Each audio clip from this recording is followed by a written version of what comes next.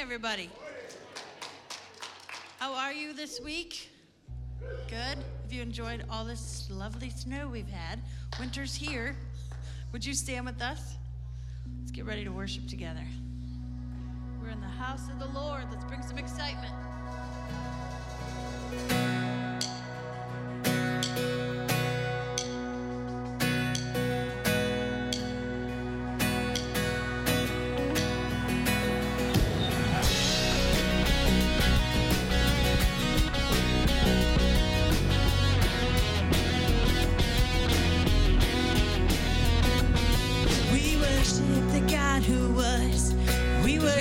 The God who is, we worship the God who evermore will be. As he opened the prison doors, he parted the raging sea. Our God, he holds the victory. Yeah. There's joy in the house of the Lord. There's joy in the house of the Lord today. We won't be quiet. We shout out.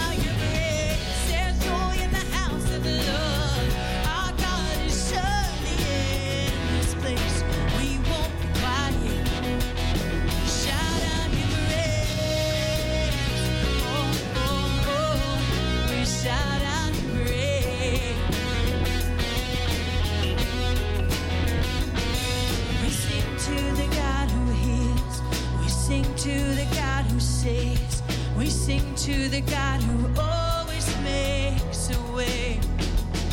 'Cause he hung upon that cross and he rose up from that grave. My God still rolling stones away. There's joy in the house of the Lord. There's joy in the house of the Lord today. We won't be quiet. We shout out your praise. There's joy in the house of the Lord. Our God is surely in this place. We won't be quiet. Shout out your praise. 'Cause we were the beggars, and now we're royalty. We were the prisoners, and now we're running free. We are forgiven, accepted, redeemed by his grace. Let the house of the Lord sing praise. Come on, sing us out. We were the beggars, now we're royalty. We were the prisoners,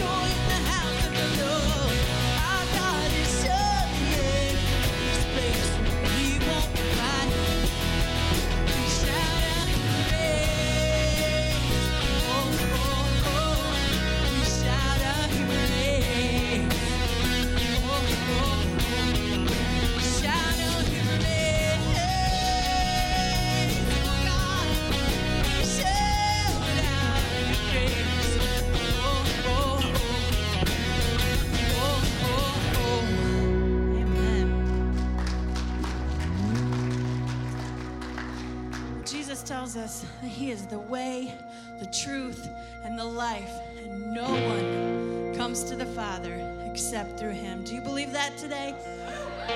This next song we're doing is called The Way, and it's not new, but it's one we haven't done in a while. And I don't know why we haven't done it in a while, because it's awesome, and it speaks to just that.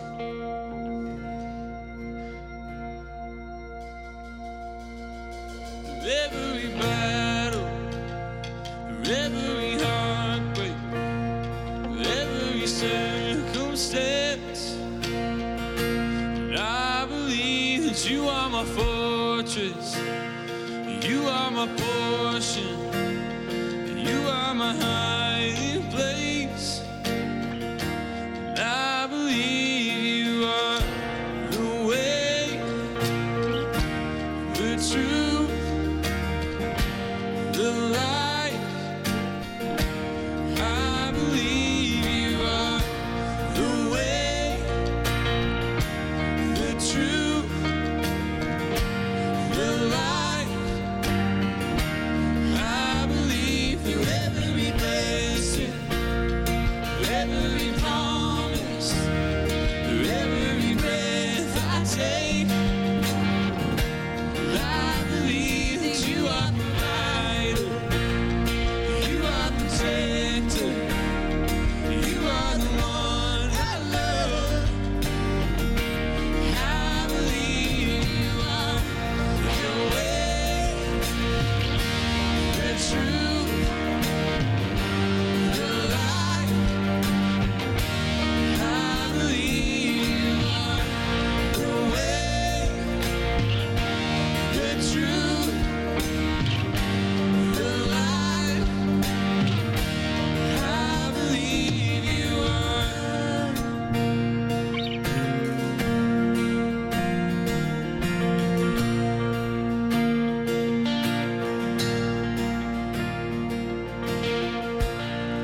It's a new horizon, and I'm set on you.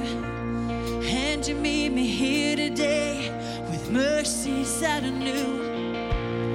All my fears and doubts, they can all come to, because they can't stay long when I'm here with you.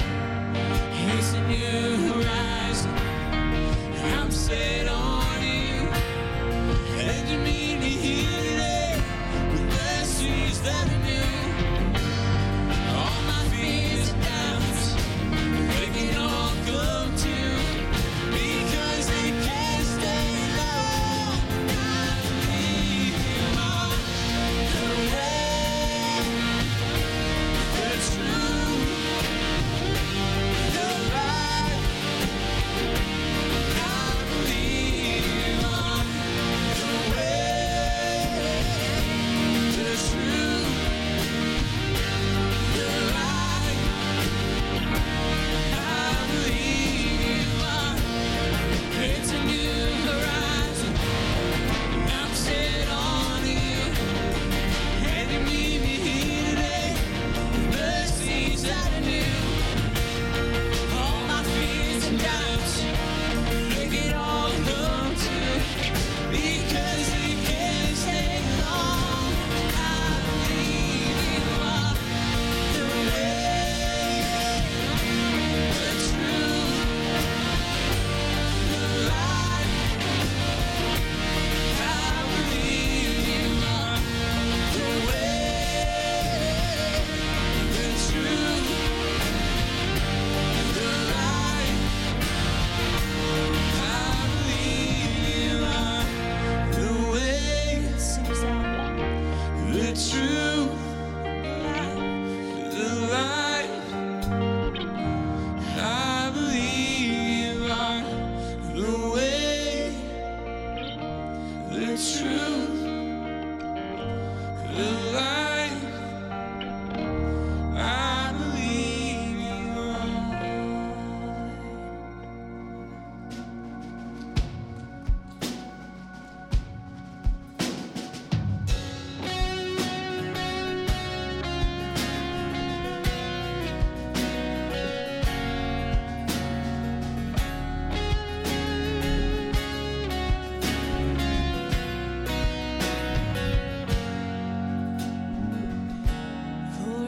spoke a word, you were singing over me. You have been so, so good to me. Before I took a breath, you breathed your life in me. You have been so, so kind to me. Oh, the overwhelming, never-ending, reckless love of God.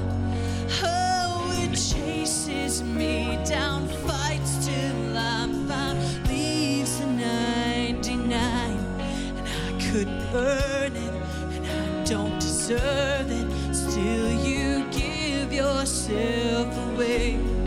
Oh, the overwhelming, never-ending, reckless love of God.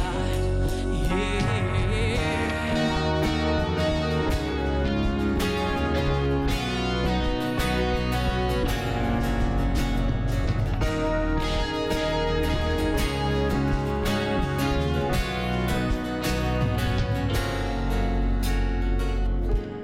When I was your foe, still you loved me. You've been so, so good to me.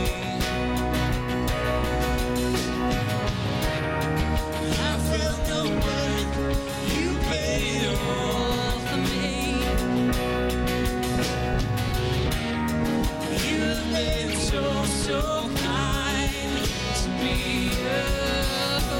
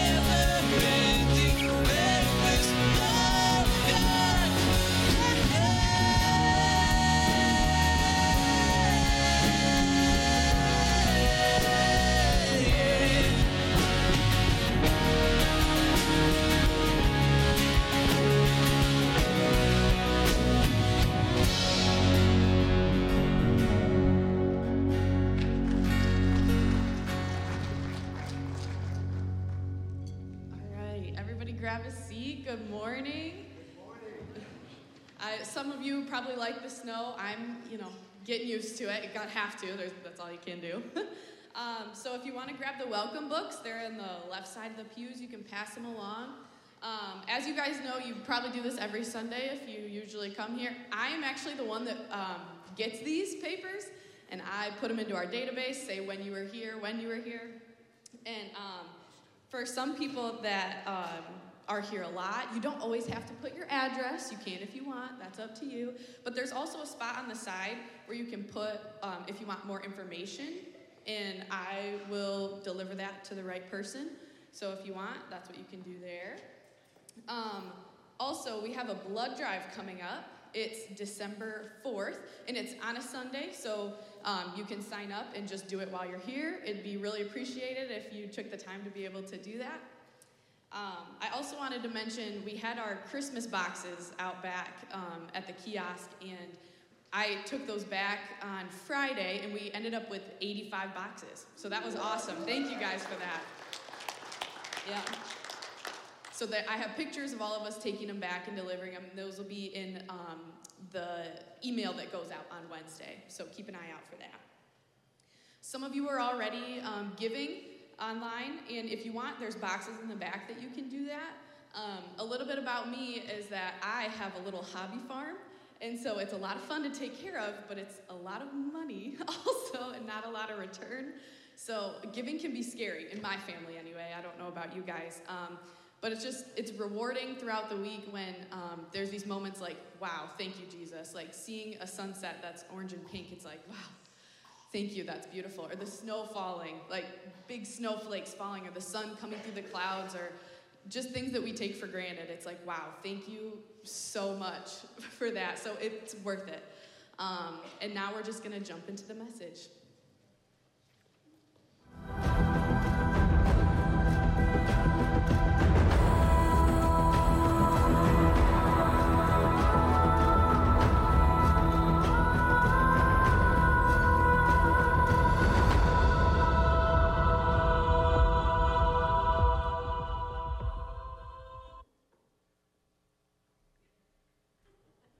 Good morning. Hey, are you ready for Thanksgiving? Are you ready for Christmas? Yeah, we're ready for Christmas.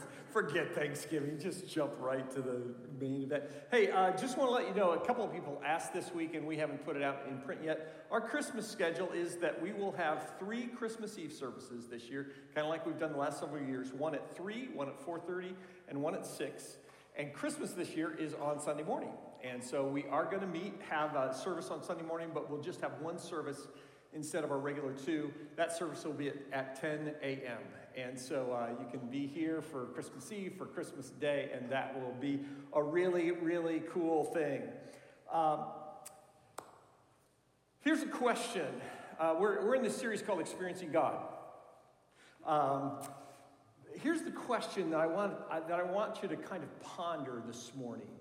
Is it possible to follow Jesus and be a spiritual hermit? Is it possible to follow Jesus and kind of live in isolation spiritually? Is it the right thing to do? When you read Scripture and you read about what that looks like, is it the right thing to do to think about, man, if I could just live in a monastery, If I could just get away from all the technology, if I could just get away from all of the people problems that exist in my life, if I could just get away from my wife or kids, if I could just get away from all of that stuff, is that the ideal setting for what it looks like to follow Jesus? It does. When you read Scripture, you think, nah, that's not the picture that's there. The call to be a disciple of Jesus is not to isolate yourself from everyone. And yet that's, in practical terms, I think what we try and do often. Somewhere in our mind, we think, it would just be better. It would just be better if I lessen the level of my relationships with the church. And just follow Jesus. Just me and Jesus. Just me and Jesus. Just me and Jesus. Because people cause problems in our lives, right? That, they cause difficulty, they cause stress, they cause demands on our schedule, all those kinds of things. We think, you know what, if it was just me and God, everything would be great. My time alone with God would be rich. My love for humanity as a whole would grow, it would deepen, maybe not the individual people, but for humanity as a whole, that would grow, and that my struggle with sin would become almost non-existent if I was just isolated. But that's not what the Scripture describes. That's not what God describes in terms of what it means to be a part of the body of Christ. You can't live a life of spiritual isolation. Michael Jordan couldn't win a championship by himself. You can't dance Swan Lake with just one ballerina. One person can't win a football game, even as hard as Aaron Rodgers tries, right? You can't do that. We've been talking about experiencing God. This is week 11, unit 11 we start today. And we've been talking about seeing where God is working and joining him in that work and what that means for us. Here is the thrust of this week's unit, and I would encourage you, maybe you've gotten behind, keep at it, keep going after it, and just let the seeds that are planted today, if you've gotten behind, kind of grow in the future. But if you're there, this is the truth that I want you to wrestle with this week. If you want to fully experience God, it can only happen in the body of Christ. We can experience God a lot in our world, in our individual world. But if we want to fully experience what God has for us, what he wants to do in us, it can only happen in the body of Christ. You can't do it alone. You can't make it alone. You can't just stick your toes into the water of the church and think that that's going to be good enough. You can't just come on Sunday morning and be the last one in and the first one out and think that you're going to be able to experience God in the way that he designed and intended. If you want to fully experience God, it can only happen in the context of the body of Christ. Many of us approach our involvement in the body of Christ as we do our involvement with issues of government and politics. We say, there are a few people who are called to make decisions about how our city or county or state or federal government is run.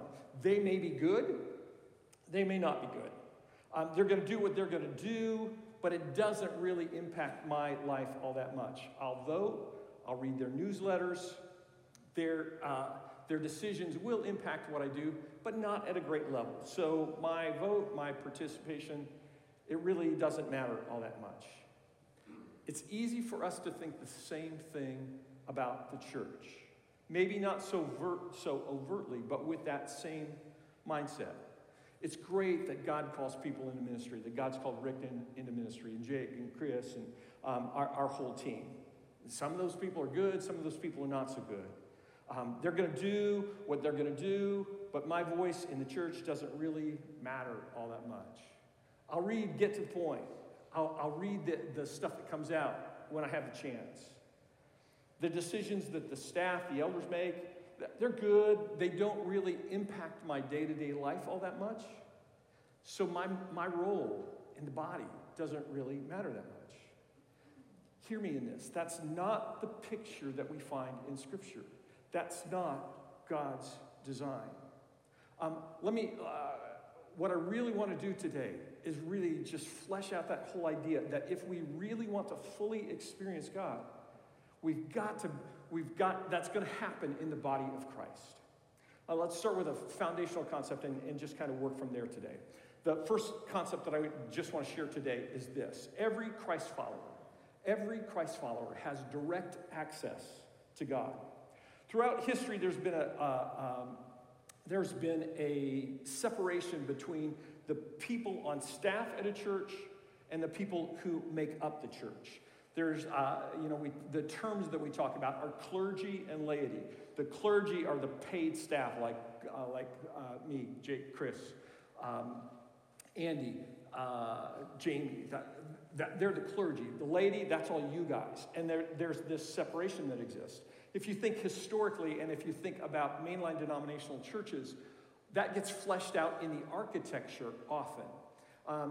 In church buildings that were built 100 years ago, 200 years ago, the pulpit was way up high, and it was this massive thing. And it was there to symbolize that God's word comes down through the preacher to the people and tells them how to live.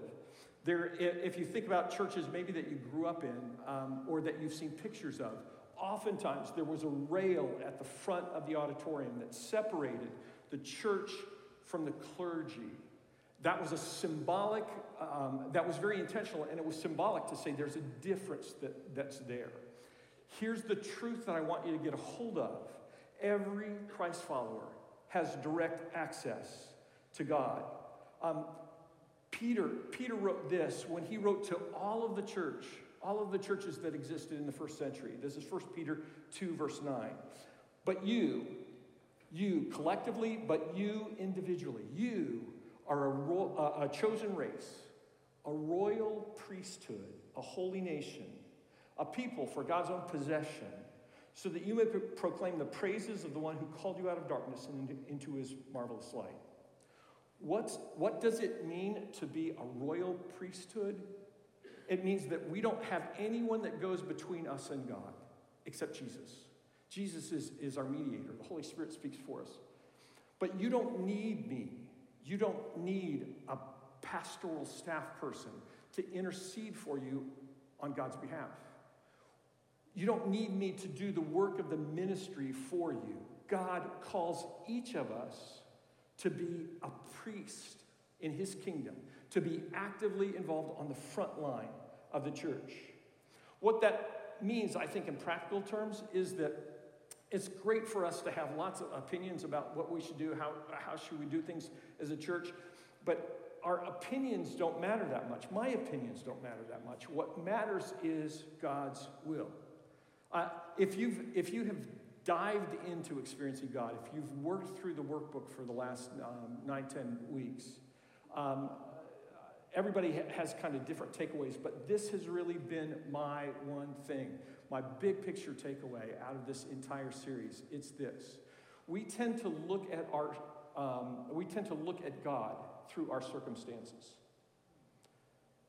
When things the circumstances of our life are good, we are able to worship. We're able to say, "Oh God, you're so good. That's so great," and we're able to make sense of what God's doing when our circumstances are good. When our circumstances are bad, we tend to blame God. You say, "God, where are you? Why are you not acting in this? Why are you not involved in this particular situation?" And so when our circumstances around us are bad, we blame God. The big takeaway for me out of experiencing God is this: we need to look at God to make sense of our circumstances. Rather than looking at our circumstances first, we need to look at what God's word says and what God says to us in order to understand and to respond to the circumstances that are around us, in order to be able to discern his will. One of the big obstacles, I think, for most people to be actively engaged in the body of Christ, to be an active part of the church, is that we like our autonomy. We don't like accountability. We want to engage with the church on our own terms. I'm willing to do this. I'm not willing to do that. But each of us, if we're part of the body of Christ, if we're a fully devoted follower of Jesus, we are a royal priesthood. We're a part of a royal priesthood. There's accountability for our involvement in the body of Christ. There's not autonomy. We can't engage with the church on our own terms. We've got to go to Scripture to determine what that looks like for us in real practical terms. So if we're a part of a royal priesthood, who's in charge of Northpointe Community Church? Doesn't that seem like a logical question to say, okay, so how do we figure that out? The head of the church, the head of Northpointe, the head of the church as a whole is Jesus. Jesus is the one who gives direction, who gives leadership to who we are and what we do as a body. Colossians, last year or whatever, we did a series from the book of Colossians. If you remember back in the first chapter of Colossians, there is this tremendous focus on the role of Jesus, on the preeminence of Jesus, that everything hangs, everything rises and falls on Jesus. Colossians 1:18 says this: Jesus is before all things, and by him all things hold together. He is also the head of the body, the church. He's the head of the body of the church. He's the beginning, the firstborn of the dead, so that he might come to have first place in everything. I'm often asked when I engage in a conversation with people, people will say, Rick, what's your vision for Northpointe? What's your vision for Northpointe? That question has always made me really uncomfortable, to just be really honest. The reason that it's made me uncomfortable is that no one person is responsible for the vision of a local body of believers.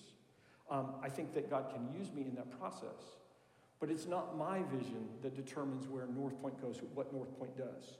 So is the church a democracy? Is it the kind of thing that we say, okay, this is what God is calling us to do, and we raise hands and vote and say yay or nay? No, the church is not a democracy.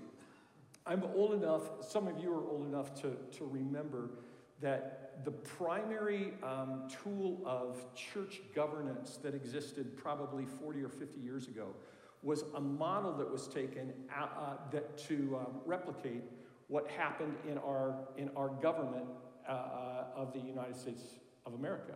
We had separations of powers. There was often the preacher, there was the elders, and there was the deacons. And the deacons made sure the elders didn't get out of line. The elders made sure the preacher didn't get out of line. And the preacher kind of made sure that the deacons stayed on track as well. That separation of powers thing. That's not the model for the church that we find in Scripture. It's not a democracy. Neither is it a one-person dictatorship. There's kind of a model that exists often in, probably the place that you see it the most is in Baptist churches, where the pastor is the guy, what he says goes for everything.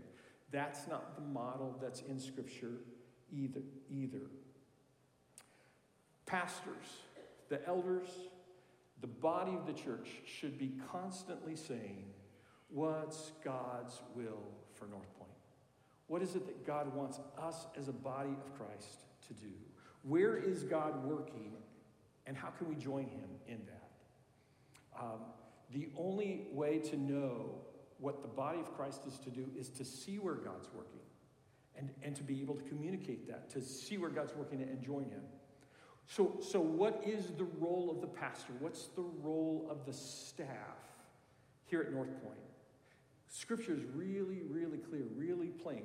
The role of the staff, of my job, the job of all of us as a staff, is to equip all of us for the works of ministry.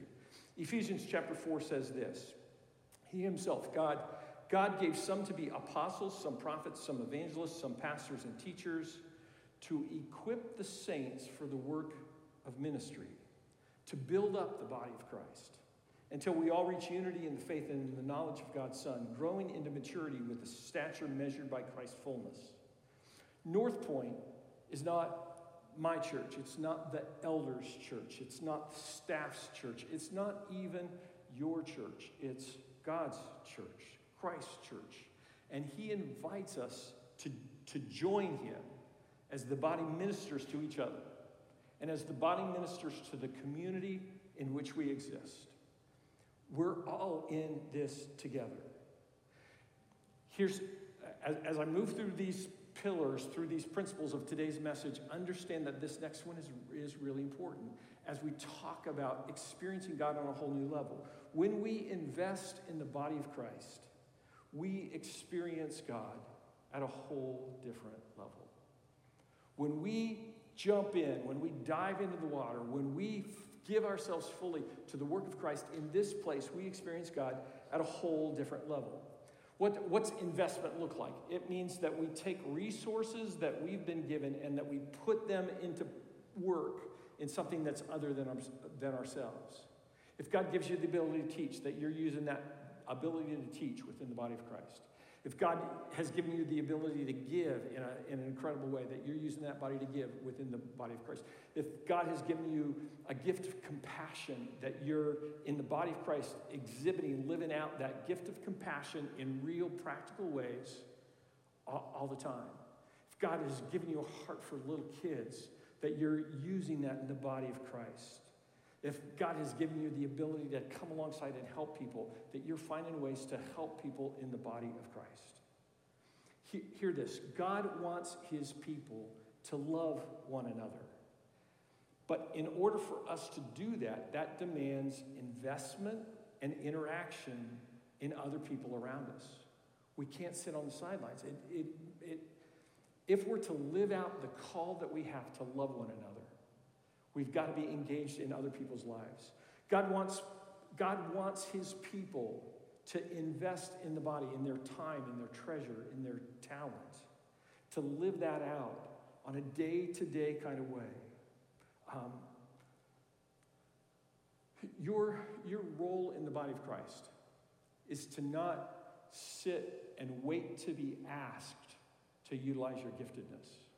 A lot of times, I have conversations with people and they'll say, oh man, it's so good to be doing X, Y, Z, serving the body in this way.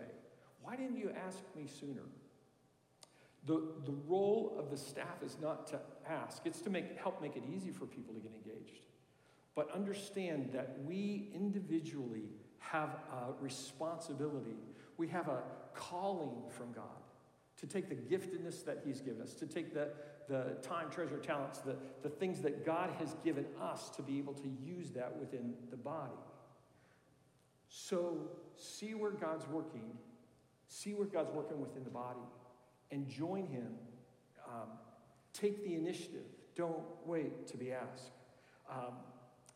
Understand that when we have conversations with other people about how we see God working, that encourages them, that spurs them on, and that challenges them to be involved as well. When we share how God is working in our lives, it allows other people to come alongside of us.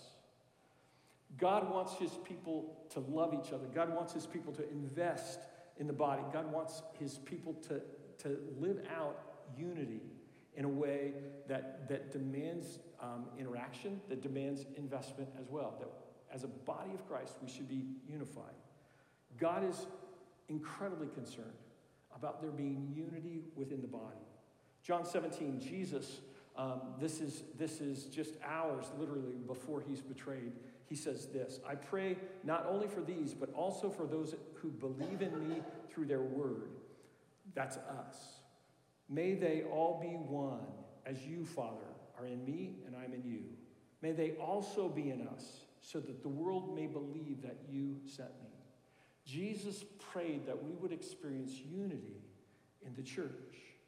1 Corinthians 1, Paul says this, I urge you, brothers and sisters, in the name of our Lord Jesus Christ, that all of you agree in what you say, that there be no divisions among you, that you be united with the same understanding and the same conviction. United. Being united is not based on our personal preferences.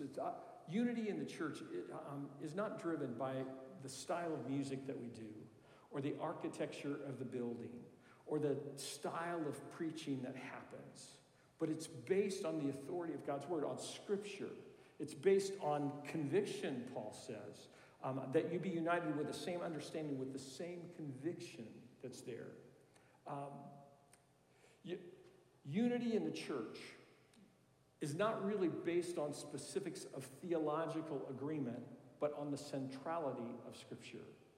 When unity in a particular body is based on theological alignment on everything, all that's going to happen is eventually there are going to be people that disagree, that then split off, and it's going to cause more division. Unity in the body of Christ is based on a commitment to Scripture that's there. The question for us as a church, the question for you as a follower of Jesus is this. Do we go to Scripture as the foundation for what we believe? Do we go to Scripture when we disagree?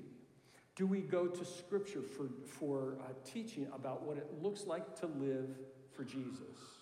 I don't know if you've ever come to Second Sunday. We talk about that pretty much most of the time. That if you're new to Northpointe, a great first step is to come to Second Sunday. It happens on the second Sunday of each month. If you've ever come to that, one of the things that we talk about are what we call the guardrails of Northpointe. Part of what makes Northpointe unique is, I think, that we would articulate it this way. We would say our guardrails are the authority of Scripture and the unity of believers. That the place that we're always going to go to resolve any kind of conflict, differences of opinion theologically, is always going to be to Scripture. But equally with that is a commitment to the unity of believers to say there are a few central things that we won't disagree on, that's core to who we are, who Jesus is, that salvation can only come through Jesus, that God's our creator, that he's the one who loves us, who wants to have a relationship with us, that there's going to be a judgment that comes eventually. All of those things are things that they're core and foundational. But there's lots of issues of secondary theology that we can disagree on as long as we're going to Scripture to determine what our particular belief system is. Within the staff and within the eldership, there are people who have different views on lots of things theologically, and we think that that's a good thing because we can study Scripture, come to different conclusions, not about the core issues, not about what we call the big hills, the big rocks, but we can disagree on other things and still be a part of the body of Christ. Guardrails, the authority of Scripture, unity of believers. The question for us always is to say, what is it that God is calling us to do? What do we see then in Scripture? How does that get lived out? One more principle, actually two more principles that I want to share just about the body of Christ that I think are critical for you to understand in this whole concept of experiencing God in a new way in the context of the body of Christ. The truth is this: every member of the body is precious to God. We kind of know that. We kind of know that about us. Yeah, I'm precious to God. I'm precious to the body of Christ. But every member is precious to God in the body of Christ. 1 Corinthians 12 is this long chapter that Paul devotes to helping people understand how they fit with the body of Christ. That it's easy for us to say, oh, because I don't do this, I'm not really a part of the body. Or, oh, because you don't do this particular thing that I do, you're not a part of the body. That's not the case. Every member is valuable.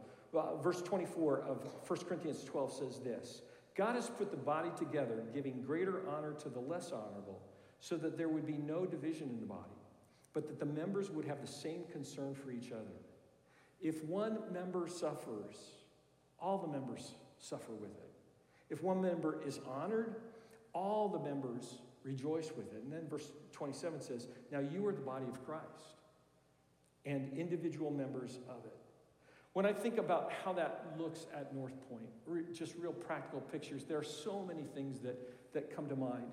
About 2.5-3 years ago, in the middle of COVID, there was a lady, an elderly lady who lived up the road at assisted living facility that walked down here to church. She walked down the hill. It was everything that she could do to kind of get here. Her name's Barbara. And she didn't know what to do in terms of how to get home after church. And so people here in the body said, oh, we'll take you home. And that started this process that up until the time that Barbara fell just a few months ago and hurt her hip, that there were people that brought her to be a part of the body of Christ and took her home every Sunday.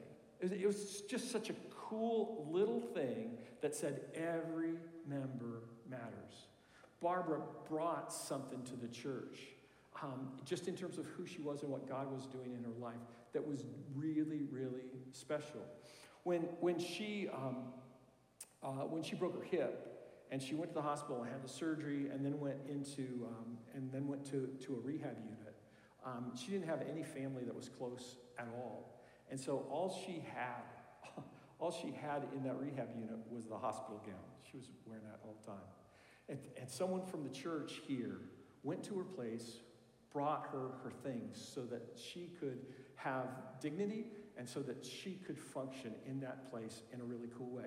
That's what it looks like to be, in just a small way, a part of the body of Christ. We have people right now who have been a part of the body of Christ, who desperately need someone to just come alongside them, someone to take them out to lunch because they're homebound, somebody who can go and see someone who's in a memory care facility that is just kind of there, and it would just be such a blessing to them to have some people come. Maybe you can do that. If God quickens your heart in that, come talk to me and I'll connect you with them. Because that's what it looks like to be a part of the body of Christ. Every member, every person is important. One last truth in this whole concept. Grab a hold of this. God doesn't add members to the body accidentally. If God has brought you here to Northpointe, He's brought you here so that you can use your giftedness, your skills, your abilities, your heart, your compassion, whatever it is, so that you can use that within the body. God wants to do something through us, through Northpointe. And if God has brought you here, He has brought you here so that you can use your giftedness to help that happen. It doesn't matter if you've been here for 20, 30, 40, 50 years or just a few months. God's brought you here for that purpose. We can never just kind of stand on the sidelines and watch. That's not what it means to be a part of the body of Christ. Maybe your role is not active in the way that a lot of people think of. Maybe your role is to be a prayer. Maybe your role is to be a giver. Maybe your role is to be a mentor. Maybe your role is to be a baby holder. Maybe your role is to be an organizer or somebody who can come in and prep material for children's ministry or student ministry. God has put together a body to make a difference in the lives of the body, but He's put together a body to make a difference in the lives of the people in the community who don't know Him, who are far from God as well. In 1840, think about that. In 1840, a group of people known as the Baptist Brethren of DeWitt knew that a town that had just started 6 or 8 years before that needed a church. And so they came together and said, we need to create a body of believers here. The church in those early years, for the next 15 years or so, 13 years or so, met in homes because they didn't have a facility. In 1853, that small group of believers moved into a building that was 35 feet wide and 50 feet deep in downtown DeWitt. They became the body of Christ, the Baptist Church of DeWitt at that point in time. That church building didn't have indoor plumbing. It didn't have air conditioning. It was heated with a wood stove. People in town walked to the church, and the people who lived out in the country rode their buggies in to come be a part of the body of Christ. The church had part-time preachers and even had some periods where they had what were called circuit riding preachers that would come in and preach in one place, hop on their buggy, and then ride to another church in another town and preach the same message there, that they would cycle among the churches, serving communion, baptizing, conducting weddings and funerals. The church was far from the size that it is today. But it was a group of people who were trying to follow Jesus, trying to be changed by Jesus, trying to live out the mission of Jesus. In 1928, a fire burnt down the building of the Methodists here in DeWitt. And the leadership of this particular body of believers said to the Methodists, hey, why don't you come join us and we can worship together? They didn't say, hey, you can come meet at another time and use the facility. They said, why don't we just worship together? And they did until a building was built for the Methodists about a year later. At that point in time, the leadership of the church said, you know what, we don't want to be a church just for the Baptists in DeWitt. We want to be a church for the community. and they dropped their connection, their affiliation to the Baptist Church. It became, at that point, DeWitt Community Church. When I read about the history of the church, I'm sure that they weren't perfect. I'm sure that there were problems and struggles and that kind of stuff. But I've got to believe that they were faithful to the call to follow Scripture because the church has endured all this time. They faithfully lived out that idea of the authority of Scripture and the unity of believers. Most churches, I don't know if you know this or not, but most churches have a lifespan that's similar to that of a human being. When the church is first planted, there's lots of growth that takes place, lots of problems, lots of stuff that happens. Just like with a little guy, oftentimes churches don't last the first 2 or 3 years. Just like keeping your kids alive during that time is a real scary thing. But the church will grow. It'll develop systems and structures just like through the teen years that happens in our physical bodies. And usually somewhere between 50, 60, 70, 80 years, somewhere in there. A church will just kind of become inward, focus on themselves, and oftentimes die because they've lost their vision. It's now been 182 years since Northpointe was founded. That's incredible. That's incredible. That has come because there have been a body of believers who were committed to experiencing to seeing what God was doing and joining him in that work and experiencing God at a completely different level. Our mission is different than probably the way that it was spelled out 20 years ago or 50 years ago or 150 years ago. But our mission that we would describe it right now is to help all people move towards a life fully devoted to Jesus. To help all people move towards a life fully devoted to Jesus. Even though those are different words than maybe it's been in the past, it's all based on the Great Commission. It's all based on reaching lost people who are far from God, and helping grow disciples, helping them take next steps to follow Jesus. Every season of ministry is different. Every season for the church is different.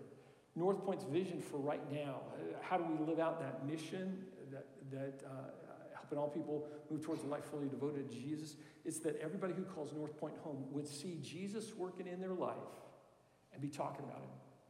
That's what we feel like that we're called to do right now. That's why we're doing Experiencing God, to help all of us see how God is working and join him in that work. So much I want to say that I just want to share. Let me just share this.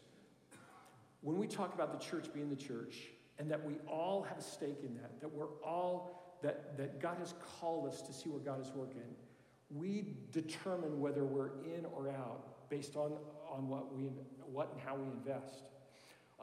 This week, there'll be a kind of word that goes out. I talked about it a couple weeks ago in a message about the opportunity that we have to join God in a work that's happening in Kenya.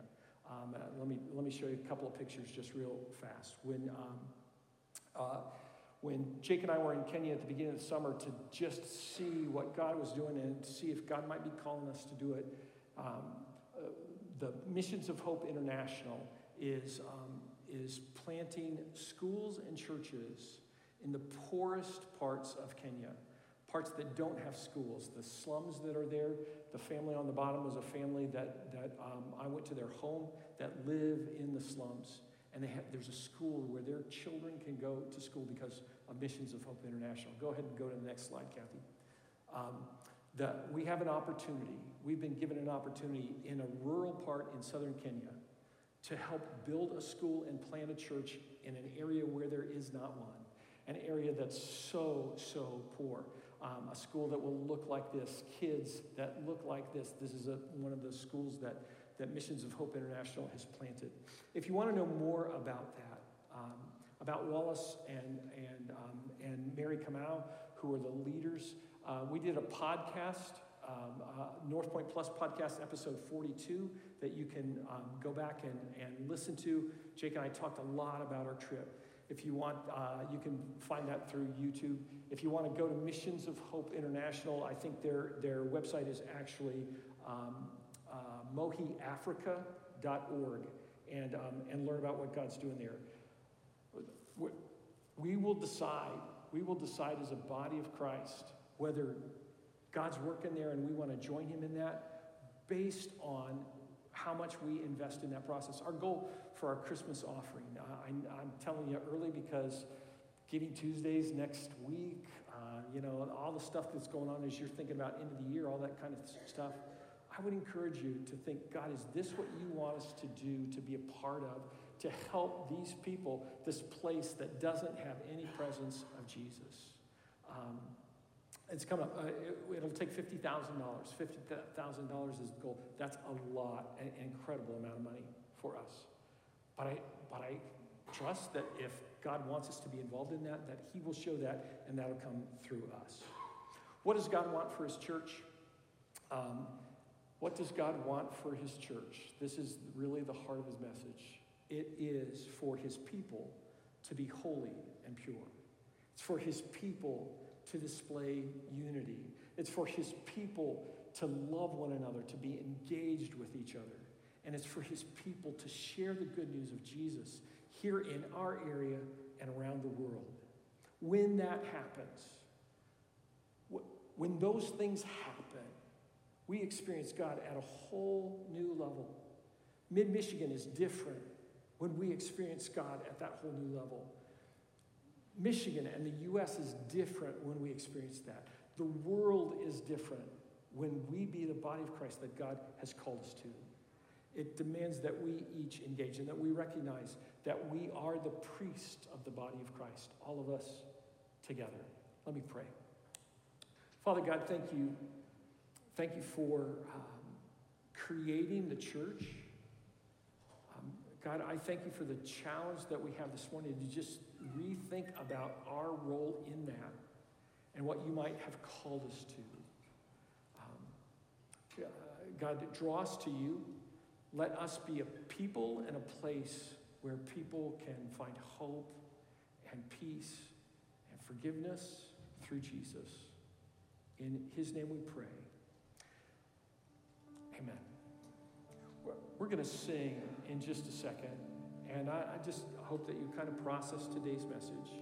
And then we're going to have a chance to do, as the body of Christ, one of the things that God says brings us together, and that's to celebrate the Lord's Supper, to celebrate Jesus' death, burial, and resurrection. Let's stand together. Let's sing.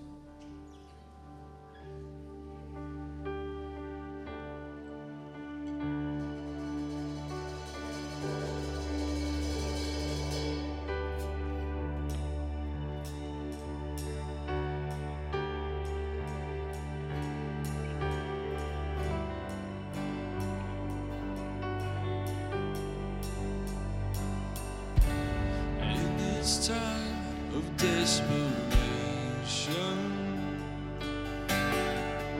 and all we know is doubt and fear. There is only one foundation. We believe.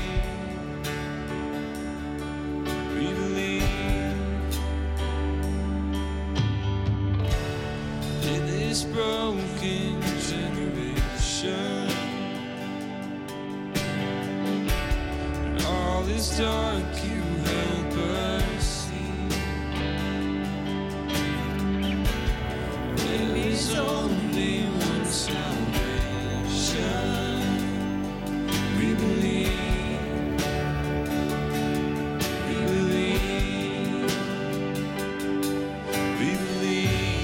God the Father, we believe in Jesus Christ, we believe in the Holy Spirit, and He's given us new life. We believe in the crucifixion, we believe that He conquered death, we believe in the resurrection, and He's coming back again. We believe.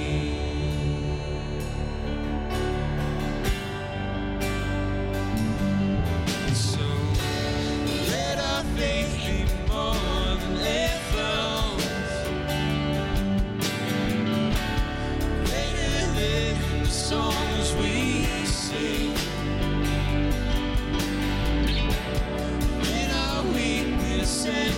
temptations. We believe. We believe. We believe in God the Father. We believe in Jesus Christ. We believe in the Holy Spirit, and He's giving us new life. We believe in the crucifixion. We believe that He conquered death. We believe in the resurrection, and He's coming back again. Let the lost be found and the dead be raised in the here and now. Let love invade, let the church live loud. Our God will say, we believe, and the gates of hell will not prevail. For the power of God has torn the veil. Now we know your love will never fail. We believe in God the Father, we believe in Jesus Christ. We believe in the Holy Spirit, and He's giving us new life. We believe in the crucifixion. We believe that He conquered death. We believe in the resurrection, and He's coming back. He's coming back again. He's coming back again. We believe. We believe.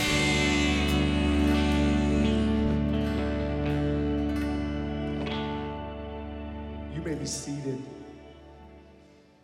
We're going to join a time of communion. If you haven't picked up your elements, you may go and pick them up. This morning, if you notice, they're a little bit different. That we have a separate cracker with the element there. When Jesus met with his disciples on that last night, he was meeting to eat. And eating is a big thing. This week, most of us will probably meet with family and celebrate Thanksgiving. And we will thank our Lord, just like the pilgrims did long ago. We will thank the Lord for getting us through this year, the harvest at that time, providing for us. This was important for Jesus. And that night, in the book of John, Jesus was really pouring out his heart. And he talked a lot about unity. And he said, I want my believers to be unified, just like the Father and I are one. And that was really on his heart. And then we read in Corinthians, because Paul's addressing the Corinthian church, saying there are divisions among you, and this is not pleasing. This is not a good thing. So that was on Jesus' heart. What else was on Jesus' heart was remembering. And remember, because we are like sheep. We go astray. We go our own way. We're stubborn. We're bullheaded. And communion was a way of bringing us together to remember, getting us to come together to remember who we are, the body of Christ. So this is our Thanksgiving dinner right here.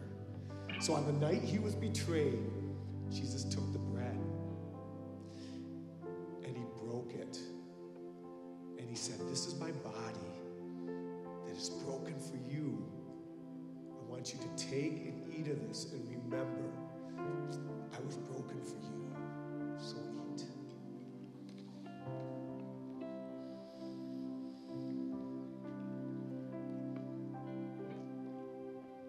Later in the evening, he took the cup and he said, this cup represents a new covenant. It's my blood.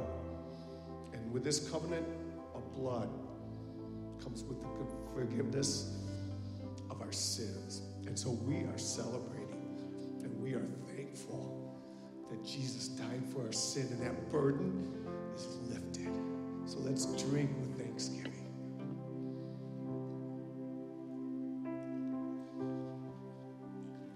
Let us pray. Heavenly Father, you know our hearts. You know how we can stray. Easy to go our own way. Easy to create disunity. And Father, you are calling us to repent. You are calling us to be one as a body of Christ. Father, we desire to follow you, to experience you. So Father, with thanksgiving in our heart and joy in our soul, we are just so grateful for your Son, what he did on the cross. We love you. In Jesus' name, amen.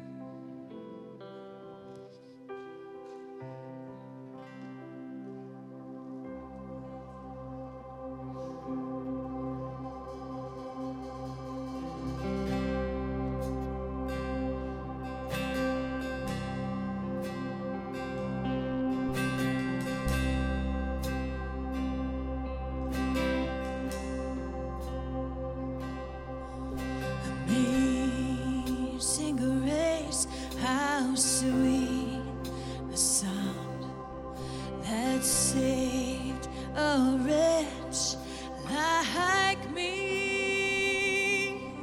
I once was lost, but now I'm found.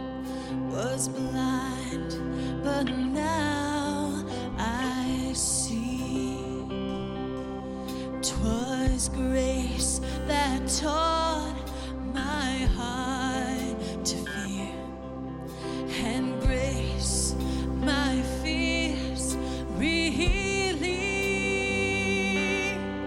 How precious did that grace appear, the hour I first believed.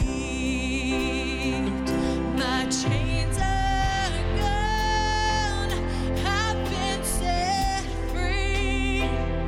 My God, my Savior has ransomed me, and like a flood, His mercy reigns, unending love, amazing grace.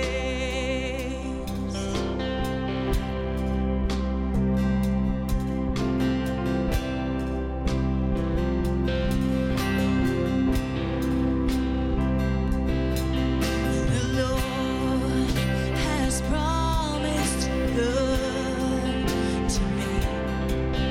His word, my hope secures.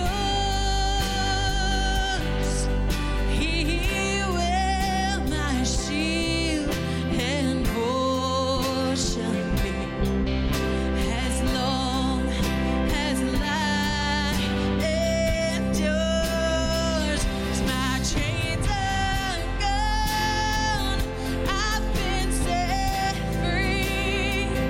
My God, my Savior has ransomed me, and like a flood, His mercy reigns, unending love, amazing grace. My chains are gone, I've been set free. My God, my Savior has ransomed me, and like a flood, His mercy reigns, unending love, amazing grace. The earth shall soon dissolve like snow. The sun forbear to shine, but God, who called me here below, will be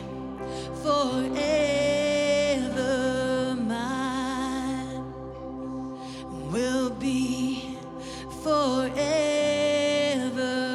mine. You are forever mine. My chains are gone. My chains are gone. I've been set free. My God, my Savior has ransomed me. And I confess His mercy reigns, unending love, amazing grace, unending love, amazing grace. We praise God for His unending love and that amazing grace. We have an awesome time worshiping with you this morning. We will see you next Sunday.